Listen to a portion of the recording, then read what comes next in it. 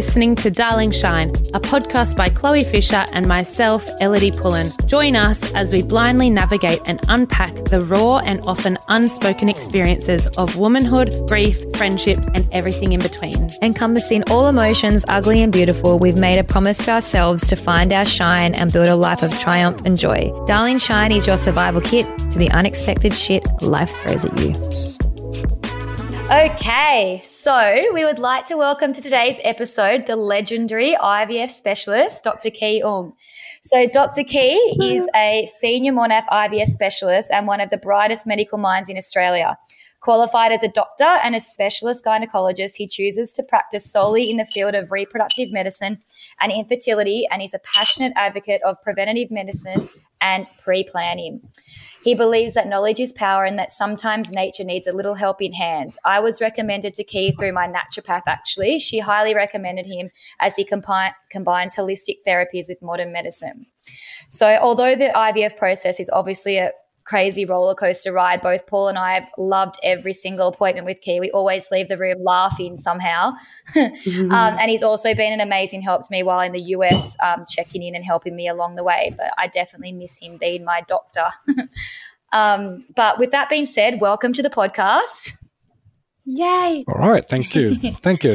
Thanks for having me. I think what you guys are doing is really great, creating awareness and in a topic that's really very topical at the moment, given that, fertility issues is more common than what we think it is. Mm-hmm. I know. We're so excited to have you on. We're so glad that we actually got to line up a time because everyone's very busy. I know you're very busy. You literally work every day. I'm like, and he also has 3 children of his own. So he's a busy boy. Life is a bit hectic. Yes. Yeah, How do doctors do it? You guys work, especially fertility doctors, because I know you have to be firing at like all hours of the day, and some days you're doing procedures and some days you're doing consulting, and then you have 3 kids at home. And a wife. Yes, it's one of those things that you sort of like, you do it because you love what you do. I think, just like anything that you do, if you have the passion, then you tend to be able to find the energy to do what you love. Yeah. Do you ever get a little holiday in? No. Yeah, I do. I do every now and then. Oh. But with this COVID, it makes it a bit harder. You have to go anywhere. Yeah. But otherwise, no, we are still very lucky in Australia. Yes. And now, Ongi, do you remember? Do you like? Are you okay to be called Ongi? I love that. Oh, you can call me anything. I love that. She suggested earlier that she wanted to call you Onglet, and I was like, okay. I think Ongi.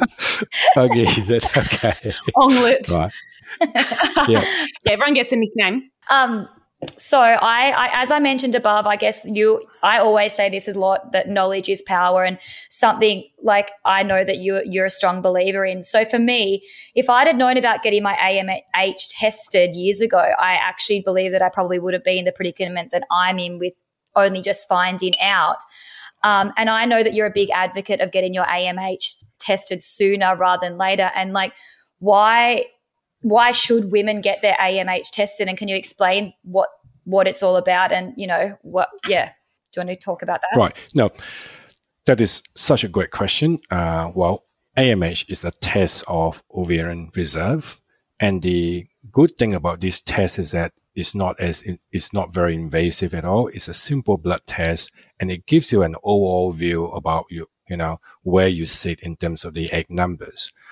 But saying that, this test is a test of quantity and is not a test of quality. And one of the misunderstanding people have misunderstood about this test is thinking that this will reflect one's fertility. And clearly, with AMH, it has actually helped a lot of patients to know what they want to know, what they want to do. They have a better understanding about their timeline. But just like any test, it's not perfect. But in my view, this test is still the best test that we have at the moment. And obviously in medicine, you don't rely on just one test. You also need to take the whole clinical picture into consideration. So AMH is actually measurement, what we call anti-Mullerian hormone, is a measurement of all the tiny follicles in the ovaries. So the more follicles you have in the ovaries, naturally the AMH will be higher. Whereas for people who have smaller ovary with less follicles, then naturally the AMH will be lower. Mm-hmm. Yes. So it is also a very important test as I said before, it is about the timeline. Just because, in our society at the moment, 30s are the new 20s. People are having children later in life. And also, when we talk about fertility care, it's very important to be talking to patients about how many children do you want to have, because we don't have as much time as the previous generation where they start in their 20s. So if someone, say at 32 years old, if they want to have 3 children, they have to be very mindful about their time. Okay, because we know when they fall pregnant, which is fantastic news, but generally pregnancy is 9 months, looking at babies a year, you always have to add on that birthdays, another 2 birthdays. So birthdays are very important when it comes to the chance of falling pregnant. Definitely. And also because I've been in the States, obviously, that I wanted to point out there for any listeners that we have that are from the United States. I always go on about my AMH being 3.2, but I've recently found out that the measuring, it's different. So I believe, because I was speaking to a fertility specialist over here and I was saying like my AMH is 3.2 and they're like, well, that's not really that low. And it took us a while to work out that the actual marker is different. So my marker over here is around 0.5. So just make sure wherever you are in the world, you just find out what it is for your country sort of thing, because they're all different. Exactly. That really comes to a different reference range depending on the laboratory. Yeah. And such an important note, what you were saying, like some ladies could have a really low AMH reading, but the quality of the eggs might be really good, whereas some might have a really high AMH reading, but just really crappy quality eggs, right? Yeah. So, yes, absolutely. Yeah. Absolutely. Because when you're looking at AMH, you need to look at the AMH as in how old you are, what we call as expected AMH in that age group, as opposed to on the low side. So if someone, say, have 38, 39 birthdays, then we would expect that the AMH will be on the low side. Whereas if someone is, say, 30 years old, then we would expect that the AMH will be higher. Yes, totally. Yeah. And why is it, Dr. Ong, that some doctors are a bit reluctant to test for AMH in young females? Yeah, I think it is because, again, it is hard, because one of the things, criticism about AMH is that, are we scaring people to having babies, or are we not doing the right thing by the patients? And this is why I believe, if you're going to do a blood test for your patients, you need to know exactly what are you going to say to them. You are giving them the options as opposed to asking them to have a baby now. And it's all about the communication between the clinician and the patient, and making sure that you're not scaring them, making sure that you're giving them options in life. Because I've been in this work for quite a few years now, and consistently one of the things that patients keep on saying to me is that, I wish I knew about this test. I wish I've done something more proactive when I was younger. But again, humanity, we are master of hindsight. We have never been great at predicting the future. So having some control, a knowledge about the AMH, you get all the information that's required as a consumer, and then you decide the path of your journey. Ultimately, no one can force you what to do.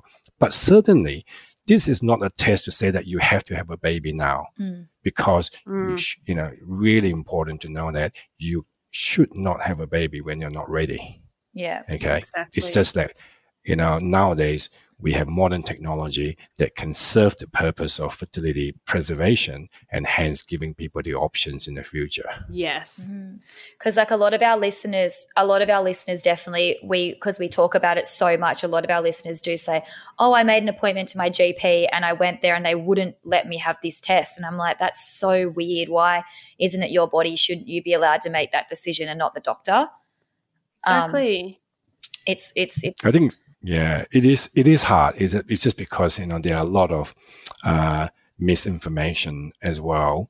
And also sometimes the AMH can be affected by, if someone has been on the pill. And again, I always say, make a really clear statement. AMH is the best measurement of ovarian reserve, but by no means it is perfect. Hence, you always have to take the whole clinical history combined with AMH and then giving your patients the options. Yeah. Talking about sort of like on that path, what about the contraceptive pill? And like in your opinion, do you believe that if you take the contraceptive pill, because most girls are on it from like quite a young age for, 10, 15 years, do you think that taking this contraceptive pill is having an effect on fertility later in the piece when they decide to go off and they want to have children? Okay. Very, very, very good question, because nowadays it's not uncommon for people to be on the pills for quite a while now, just because we are starting a family later in life. Generally, all depends on what sort of contraceptive that you're using. If you're using the oral contraceptive pill, generally when you stop it after 2 or 3 months, everything should go back to normality. The only one that could possibly extend for quite some time is the injectable contraceptive like Depo-Provera. I think the issue with going on the pill is that it may mask medical conditions. Okay, so for example, if someone is known to have PCOS or polycystic ovarian syndrome, where they may have irregular cycle, but if they have been on the pill, what pill is good at is to regulate the cycle. So they may have a pre-existing condition like PCOS that she's not aware of. And by the time that she come off the pill, she's started having all this irregular cycle. And she said, this is because I have been on the pill for a while. And also, people who have endometriosis, and pill has been quite effective in terms of giving patients the quality of life that they want. But again, it's just a masking. And this is why we see quite a lot of people who have endometriosis, and a lot of them has been on the pill for quite some time. It's not uncommon in practice, in medicine, whereby, if someone have a fair bit of period pain, it's not uncommon for women to be told, hey, go on to the pill, skip the cycle, and hopefully that will give you improve the quality of your life. And then by the time that you want to have a baby, then you stop. Okay. So oral contraceptive pill is great, but it does mask medical conditions like PCOS, endometriosis. Is that the same as all the different other contraception? Because like there's what's the thing that goes in your arm, and then the Implanon comes back fairly quickly. The injectable one like Depo-Provera, it can take up to 6 months, 8 months, 12 months for the cycle to come back. I didn't even know that was a thing. So the difficulty is really how to differentiate the pre-existing condition. Okay, so if someone, because we know that polycystic ovarian syndrome is very common, and a lot of people are actually on the pill because they may have irregular cycle, they may have heavy bleeding. Yeah. It's funny. We've got friends that go off the pill and they get their period again like clockwork, and their body just is recalibrated or seems to work fine. Whereas when I went off the pill, I didn't get my period back for like 2 years. My skin was shocking. Okay. Yeah. So it's just crazy how different everyone's bodies are and react to it. Yeah. Oh, absolutely. Absolutely. Medicine is great, but we also have to take, each individual person into consideration as well. The only thing sometimes with medicine is that we really try to force patient into a certain boxes. But we know that there's always grayness. We have to respect that there's always going to be grayness in whatever we do. And also, I guess there's, of course, no real rules, but just from your perspective, how long should just a regular couple try naturally to conceive before maybe seeking help? Okay, very, very good question. I think there's a lot of things that you have to take into consideration. First thing is the number of birthdays. Now, how many birthdays they have. So if they have, if they are less than 30 years old, then you will probably say, okay, they should probably try up to around 12 months. Whereas if they are 35 and above, normally 6 months. But then again, there's always many factors that you need to be thinking of. If someone have a background history of, say, polycystic ovarian syndrome, having very irregular cycle, then to me, it doesn't make sense to ask them to wait for that 12 months, isn't it? Yes. Because she won't be ovulating that regularly, so she should be treated.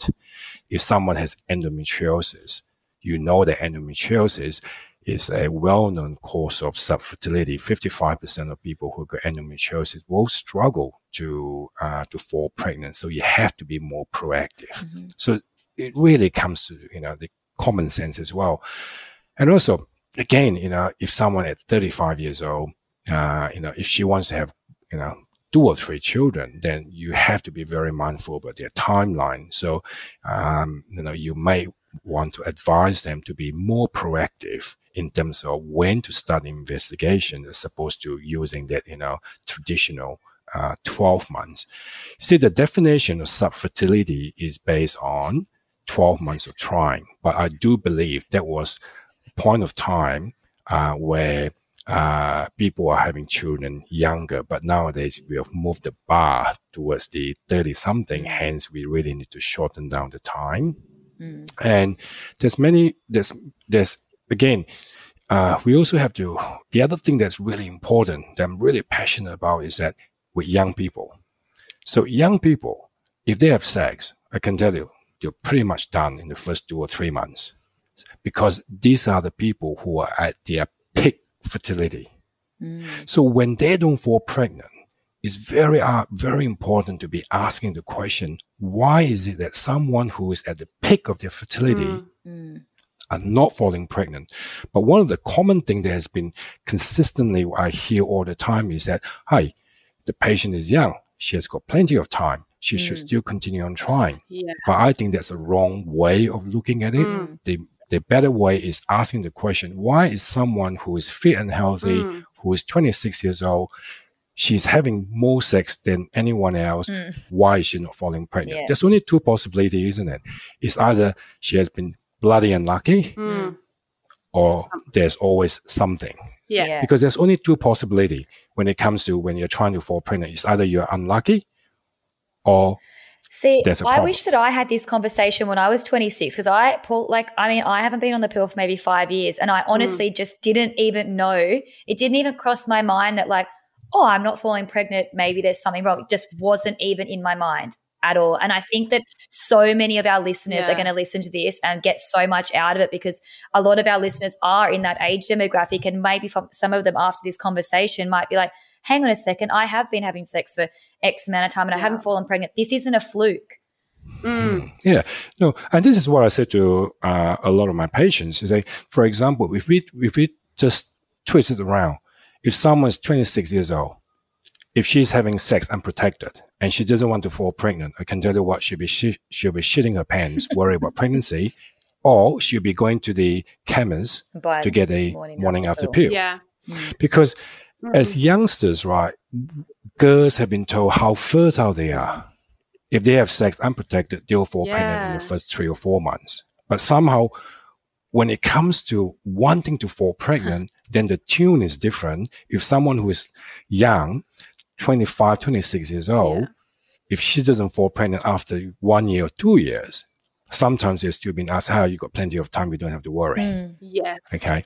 So again, we have to be very mindful. We have to ask the question, young people, fit and healthy, why are they not falling pregnant? Yeah. Okay. So you have to be proactive.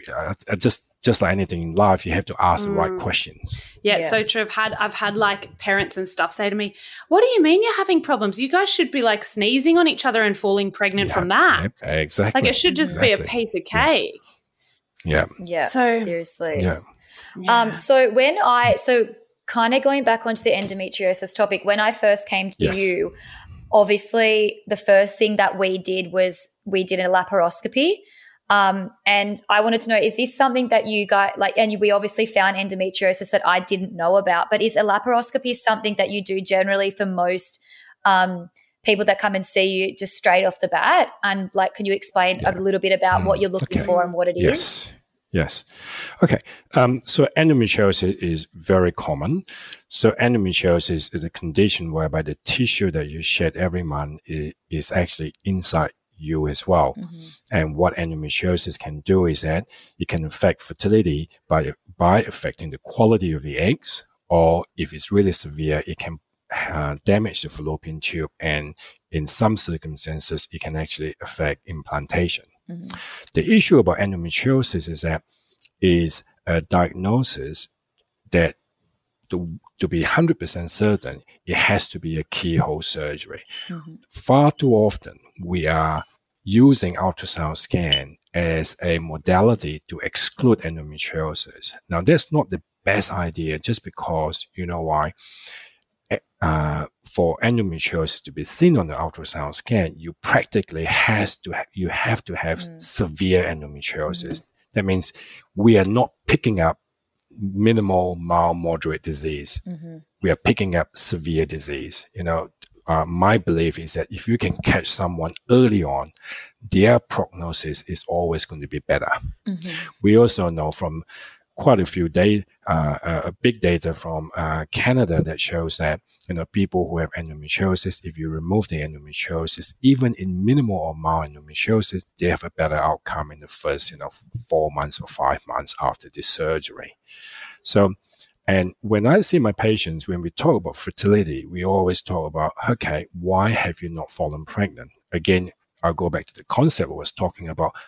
Are you unlucky, or there's a problem? If you are not, if you feel that you are unlucky, then what do? You play a few more games, just like people, not the best analogy, like people going to the casino, they play a few more games until the time they say, hey, no, this is bullshit, and I'm going to stop playing. I've got to try another table or something like that. So in terms of investigation, we look at a few things. So we look at what we call as what are the causes of infertility. So we look at the, how I say to my patients that quick, from a very simplistic point of view, I say, okay, you have the uterus that you have to think about. You have the embryo that comes from the egg and the sperm, and then you have the fallopian tube. So essentially, you're talking about the seed, the soil, and how the egg and the sperm come together. So the fallopian tube will probably represent around 10 to 15% of the problem. The uterus is around 5%, and the big component will be the embryo. So the fallopian tube is important. It's just like, if it's blocked, it's just like you're going to the airport, the plane, they get it shut, so you're not going to get anywhere. And so this is when we build on, how are we going to investigate all these things? So there's some people who like to go slow. They do a bit of tests here and there. There's me. A lot of people would then go hard because they just want to tick more boxes. Yeah, that's the way. Yeah. That would explain why I was like straight in there. I was like, nah, let's just go in, let's investigate, let's check it out. Obviously. Yeah. But then I had endometriosis, but I didn't have any symptoms at all for having that. And this is why it's so hard, because a lot of them don't have you don't have much symptoms at all. And we know that, up to 45% of the time, people have minimal symptoms.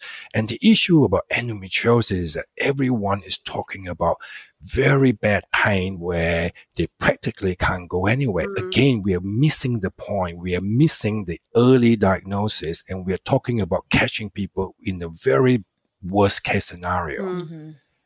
When people talk about endometriosis, it's all about, I can't go to work. I've got so much pain, I have to go to the hospital. But these are the small number of people that have been missed. because disease does not just go from nothing to severe disease in just overnight. It goes over the course of years. It means these patients have been completely missed. We know that in Australia, from the time that a patient can talk about endometriosis, talk about some discomfort to the time of diagnosis is around 7.5 years. It takes that so long to get to the stage of diagnosis because a lot of time we are relying on what? Ultrasound scan. And also the other big issue that I think that in his personal opinion is that we have normalized period pain. We have completely normalized period pain. Yes. It's not. Why would pain be normal? Pain is a stimulus to let the person aware that something is not quite right. So for example, today, if you have a chest pain, what do? They put on all this ECG to make sure that you don't have any heart attack. Whereas if you got pain around a bit lower here, people will be excluding, gallbladder or appendicitis. But when people have period pain, not too often, quite commonly, people will say, oh, that's normal. Go and take some painkillers. Yeah. So to me, that doesn't make sense. We have I just feel that we have normalized period pain. Now, I'm not saying that it is related to endometriosis, but we need to be taking pain seriously because my view is that there's no physiological advantage for female species living on this planet to have pain once a month. There's no reason for that. Unless someone can tell me, hey, it is important for the survival of female species. It's just like, a man, getting painful testicle once a month for the survival. It doesn't make sense. Can you imagine that? So that would be very bad. But again, we have normalized essentially what is your body trying to tell the person something is not quite right. Whether it is endometriosis or not, we do not know. But we just shouldn't be thinking about, pain as normal. Where was mine? Do you remember? Do you remember what mine was? Was it like, it wasn't obviously severe because I wasn't having any pain. It was middle. Yeah. Well, I think yours was a moderate amount. Okay. Yeah. But again, sometimes people can have severe disease, but they don't have much pain. Whereas some people have got minimal pain. They can have minimal endometriosis, but they can have quite a fair bit of pain as well. But again, it is it's quite variable, and it makes it very hard to diagnose.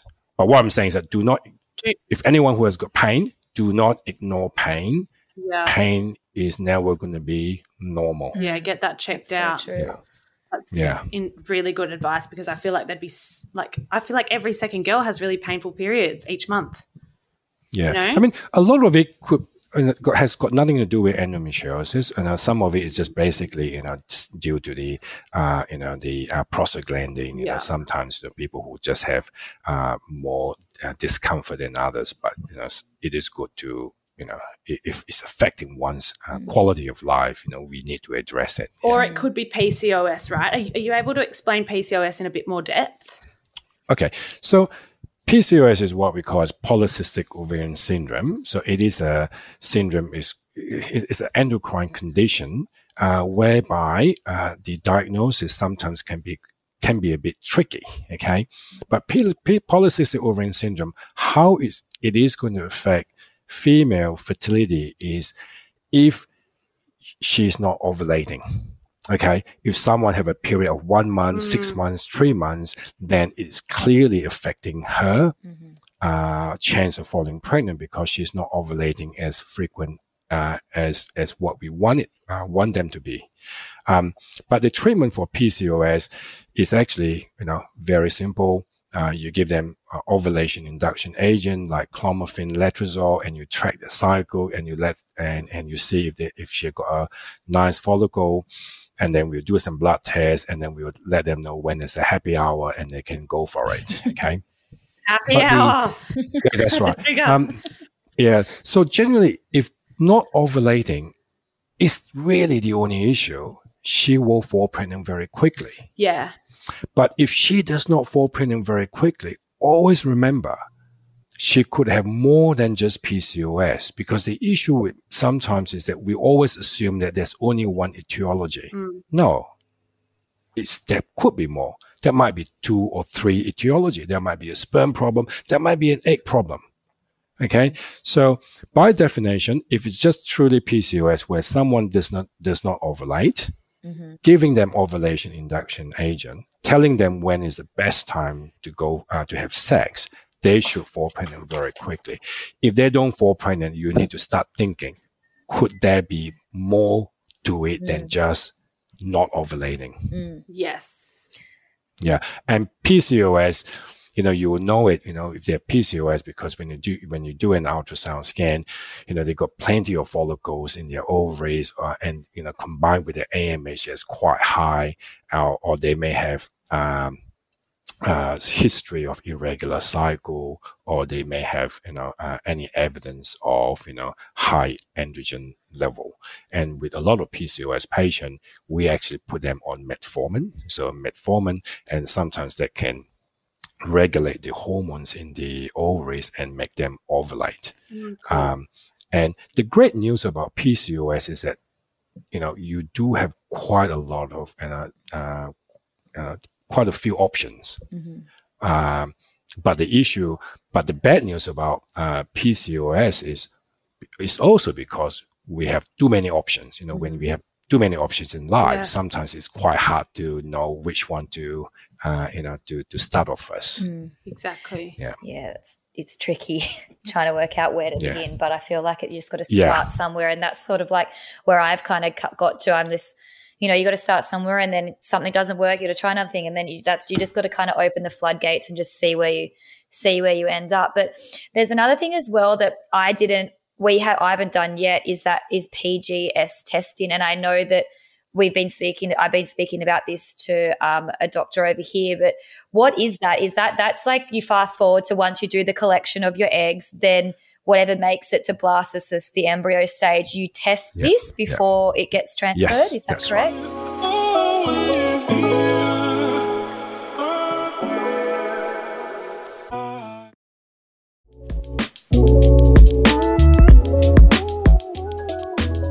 Yes. So PGS is basically what we call pre-implantation genetic screening test. So this is part of the extension of IVF process. So IVF is basically getting the eggs, getting the sperm, we put it together, and then we grow it all the way to day 5 or day 6 at the stage of what we call it as blastocyst.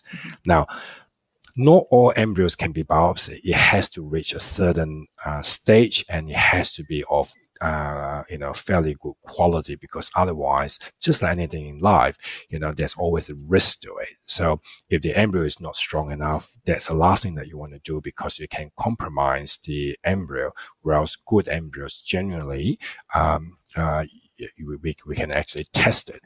And how it's done is that the scientists will get a few tissues from the what we call trophoblastic tissue, tropetodon tissue, and then they will use a technology what we call next generation sequencing. And what it does is that you will calculate the number of chromosomes in that embryo. It's either too many or too few.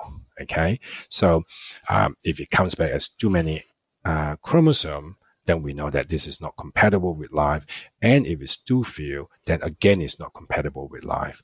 Now, the advantage of that really is you have to use the technology to make sure that it's actually to your advantage. So generally, people who use this technology are people who generally are older, have more birthdays. So for example, if someone is 30 years of age, the risk of miscarriage is probably somewhere between 10 to 15%.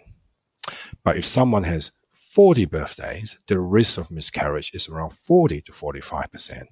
So there's a massive increase in the risk of miscarriage. And we know that when it comes to fertility, it's not only about falling pregnant, it's also trying to get all the way to the end point, which is having a baby. And the issue about miscarriages is that it's very hard emotionally for people who have to go through all this, fertility journey. But the other very important thing is that they lose a lot of time. Now imagine a miscarriage happening at 10 weeks. By the time that she recover, have a, surgery, it will be another 2 or 3 months. In essence, that whole process would have lost 5 to 6 months. And sometimes it's good to do this genetic testing, because by doing a genetic testing, you literally increase the chance of falling pregnant and reduce the risk of miscarriage. So for me, but it will never go to zero. So for me, that's why that's probably like before we do another transfer, it's like really recommended that I do that, because it. But then my most recent one, we did test the embryo that we miscarried, and it was fine. So again, very important. A normal genetically tested embryo does not decrease the risk of miscarriage to 0%, because although the technology is really good, but there's still certain things that we cannot test for, like deletion gene, inversion, duplication, all these things that, we still can't diagnose, and always say that, if someone, it will bring down the risk of miscarriage, but not completely to zero. It's also very important for some people whereby they want to have more children. So, and this is things that I'm advocating more and more now. So if someone say, at 33 years old and they want to have, three children, and they already have some fertility issue, I always say to them, why don't you go through an IVF cycle? If they are good embryos, get it genetically tested. If it's normal, freeze it and leave it as a backup for your second or third child. And now let's talk about your first child. So essentially you do everything in reverse. Okay? Because one of the things that I've learned in my practice is that, again, I spoke to you guys about the concept of fertility care. You really need to address how many children do they want to have as a family. We shouldn't just be saying, hey, let's get pregnant first, and then we talk about, and then we'll see how you go. I think all these things have to be put out front so that everyone can discuss.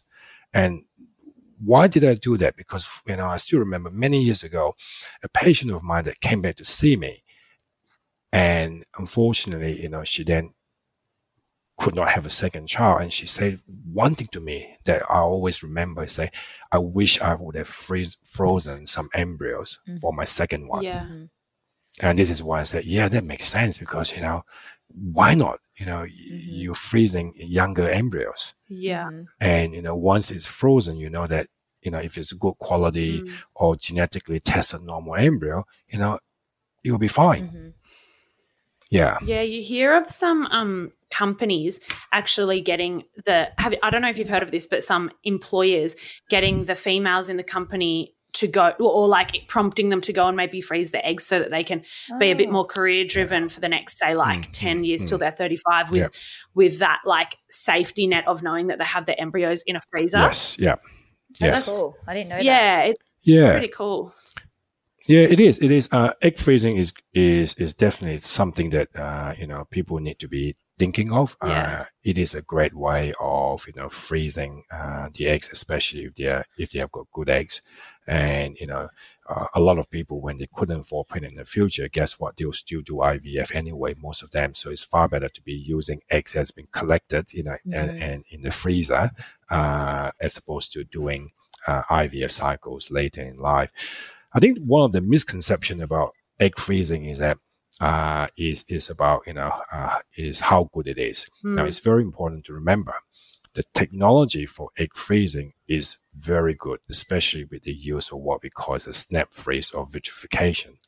The issue is that a lot of time people do not know is because they do not know what their quality of eggs are like. Okay, so if you got good quality eggs, the technology would not have any problem at all freezing good quality eggs. And the chance of the egg surviving is at least 95%. But if someone has got poor quality eggs, the technology is just literally freezing poor quality eggs. So that's very important to think of when people go through egg freezing. After the egg freezing, they really need to be talking to their clinician and ask them, you have a look at my eggs. Are they good quality or poor quality?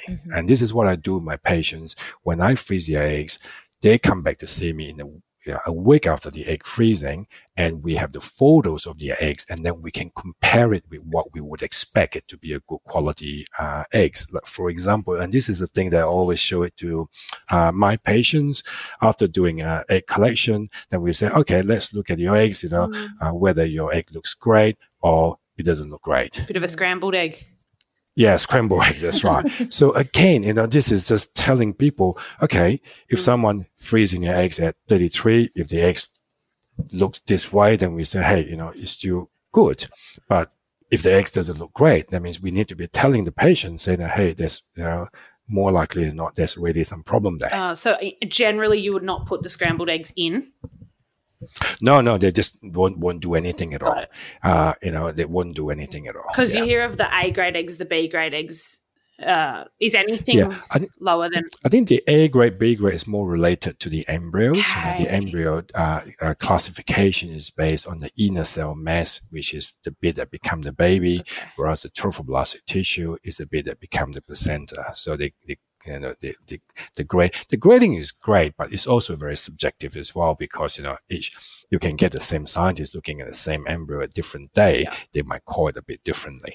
Yeah, interesting. And it also just doesn't mean anything, because I had an AA one and it didn't work. So it's luck of the draw. So exactly. So when AA grade means that this is the highest quality. That means that it has got the highest chance, but is by no means saying that it's compatible with life. Yeah. Okay. And then we still have people who have C grade embryo that put in. Guess what? Yes, they have a lower success rate, but there's still people that go all the way to live birth. Yeah. Wow. And you'd never know, obviously, when the child's born that it was an A or a B or a C grade, right? That one looks like a C1. That one looks like a B1. They'll be perfect. They'll all be perfect. That's right. That's so funny. Interesting. So I'm kind of like rewinding a little bit. So when people first come to see you, is there any supplements that you recommend women and men to be on from like the beginning of their fertility journey? Because there's so many. I mean, I've read that book that it starts with an egg and it lists off like 100 different things. Are there some that you would be like, okay, this is where we start? Yeah, I think just anything, right? Moderation is good. You don't want to go too extreme. Okay. So you always start off with things like, taking multivitamin that's required for you to support the pregnancy, making sure that you got folate, for men, men of it will be more than enough.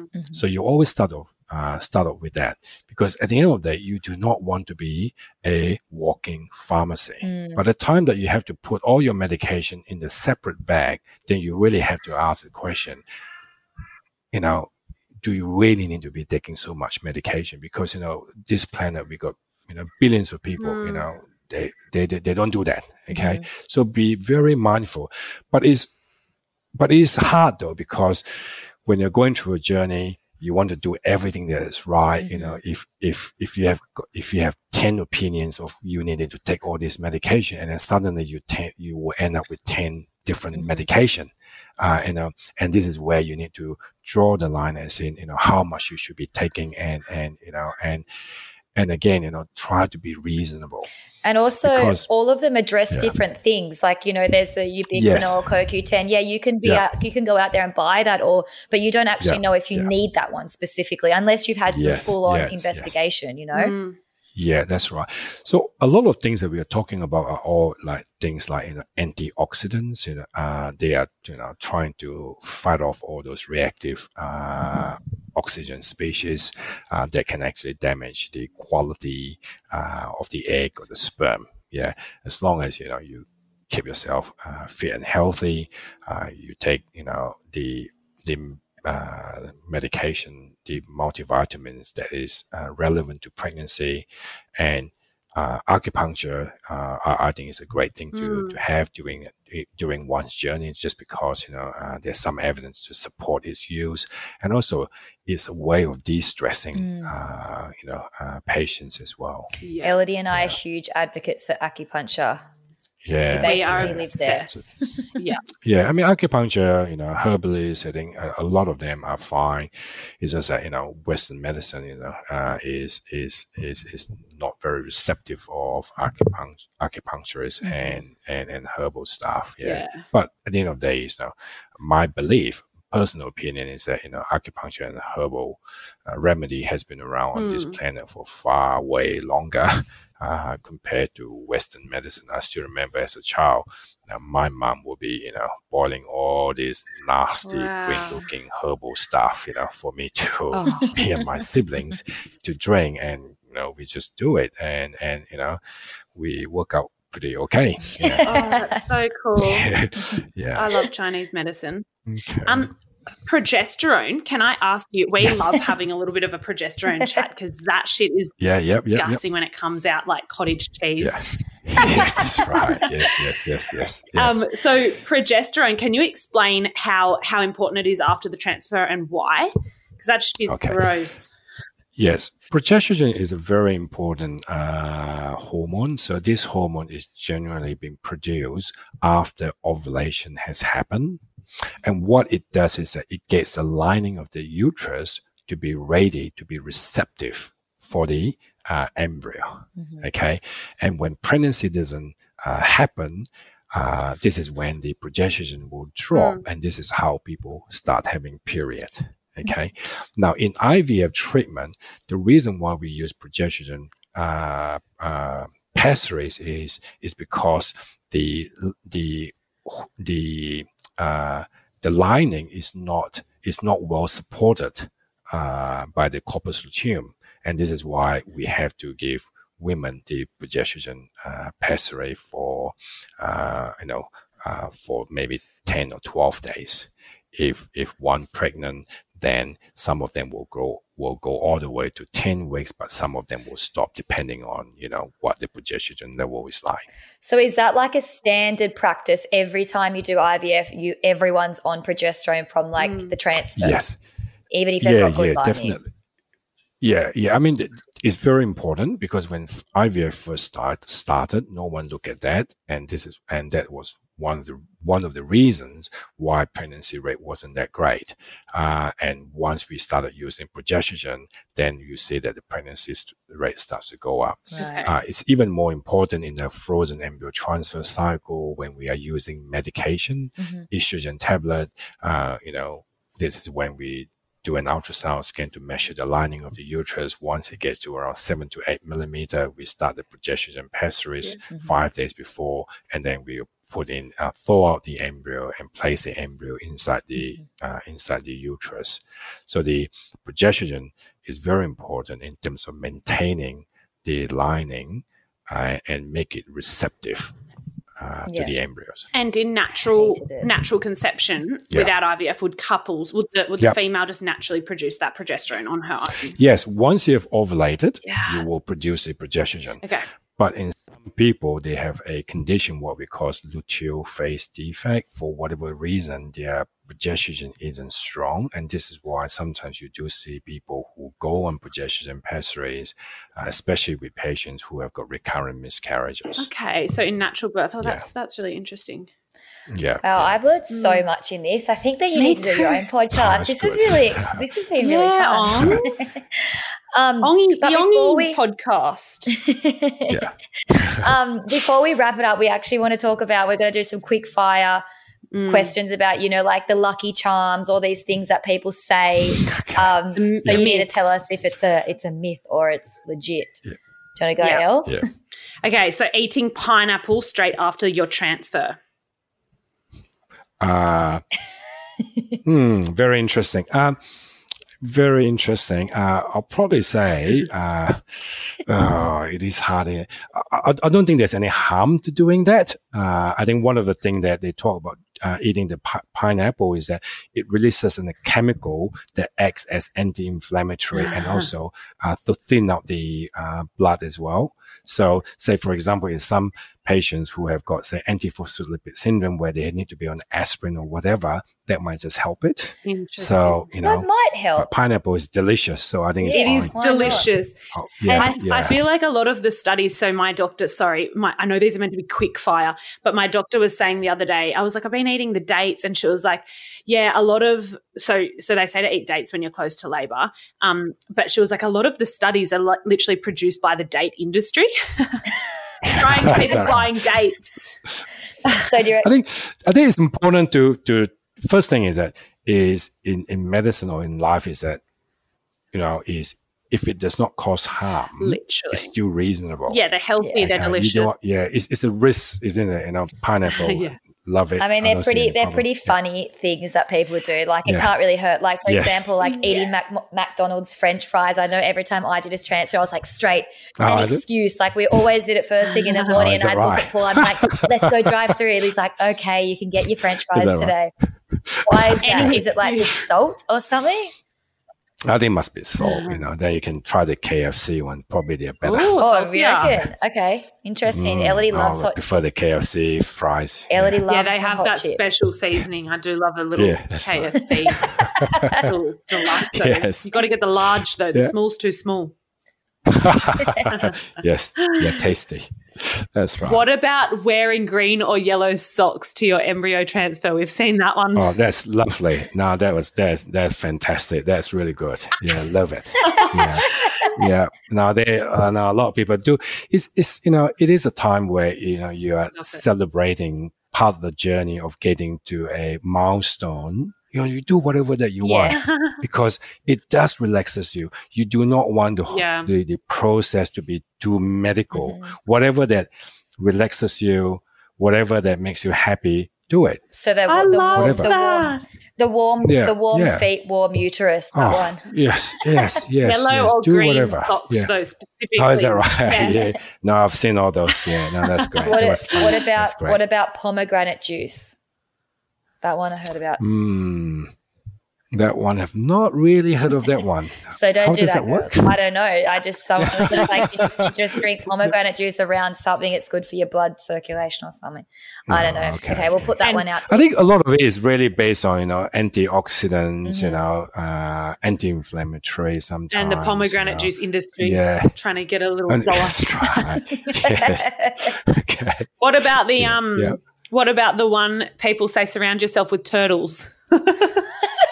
With turtles, that would be quite hard. That one. I think the best one is still, if they want to do some activities, just have, more sex. Yeah, that's probably helps. It increases your chances anyway. Yeah. There was an article from South Australia that came out that shows that having sex on the day of embryo transfer may help with, may give a higher pregnancy rate. Is it because it gets those loving hormones flowing? Yeah. It's just that, the semen, does help with, with the implantation. It's got maybe producing some chemicals, cytokines, everything. Yeah, I love that's interesting because a lot of people, I think, after a transfer think that they've got to sit still with their legs up. I know I kind of thought that. Yes. Yeah, this is what we used to do many, many, many years ago in fertility IVF clinic in Australia. But nowadays, once the embryo goes in, it stays there. I'm always scared to go and do a wee after. I know, a lot of people, but it wouldn't come. It's just like people, whilst they're trying to fall pregnant, they'll say that, they tilt their pelvis or they stand on their head. I always say to them, that's purely for entertainment. Oh, really? It's never Is that about, not a thing? Increasing the chance. No, that's just pure. So if you have sex and you do a handstand after you have sex and you put your legs up, it's just purely. Yeah, that's purely for a laugh. I used to do because if you think about it, right, in the in poor countries, the whole family literally sleep in the same room. You can't possibly have their mom, standing on your head, and then the children will be asking them, "What the hell are you doing?" Yeah. All right. Well, but you do what you need to do. I've definitely done that before. Yeah, no, everyone does. Everyone does. But it's just, for a bit of a laugh, yes, you can do that. Literally, I used to do handstands after sex, and Chumpy, my partner, would like time it and be like, all right, it's been a minute, you can come down now. Oh, is that right? Yeah. Because people also talk about things like, semen coming out to the after the ejaculation. That's absolutely normal, because a lot of the sperm, is basically still in the vagina. Only probably, not more than 5% of sperm actually gets inside the uterus. Really? The rest would be in the vagina. So, because of the environment, the vagina, the sperm will be pretty much, done in the first 30 seconds. Wow. That's why lying down, whatever you do, doesn't really make much difference at all. Any difference? 30 seconds max. May the best swimmer win. Yep. Yes, that's right. It's always, it's a natural selection process. I guess one last question before we go. This has been such a good chat, by the way. I've actually learned a lot, and I've been through this. But is there anything that any tips that you kind of want to leave with women and men that are listening that, for women who are trying to get pregnant, maybe after the age of 30 or, any time, is there anything that they can do to increase their chances of success? Like, is there any tips? Yeah. It's hard to say, but I think you might have some. Yeah, I think regular sex is important.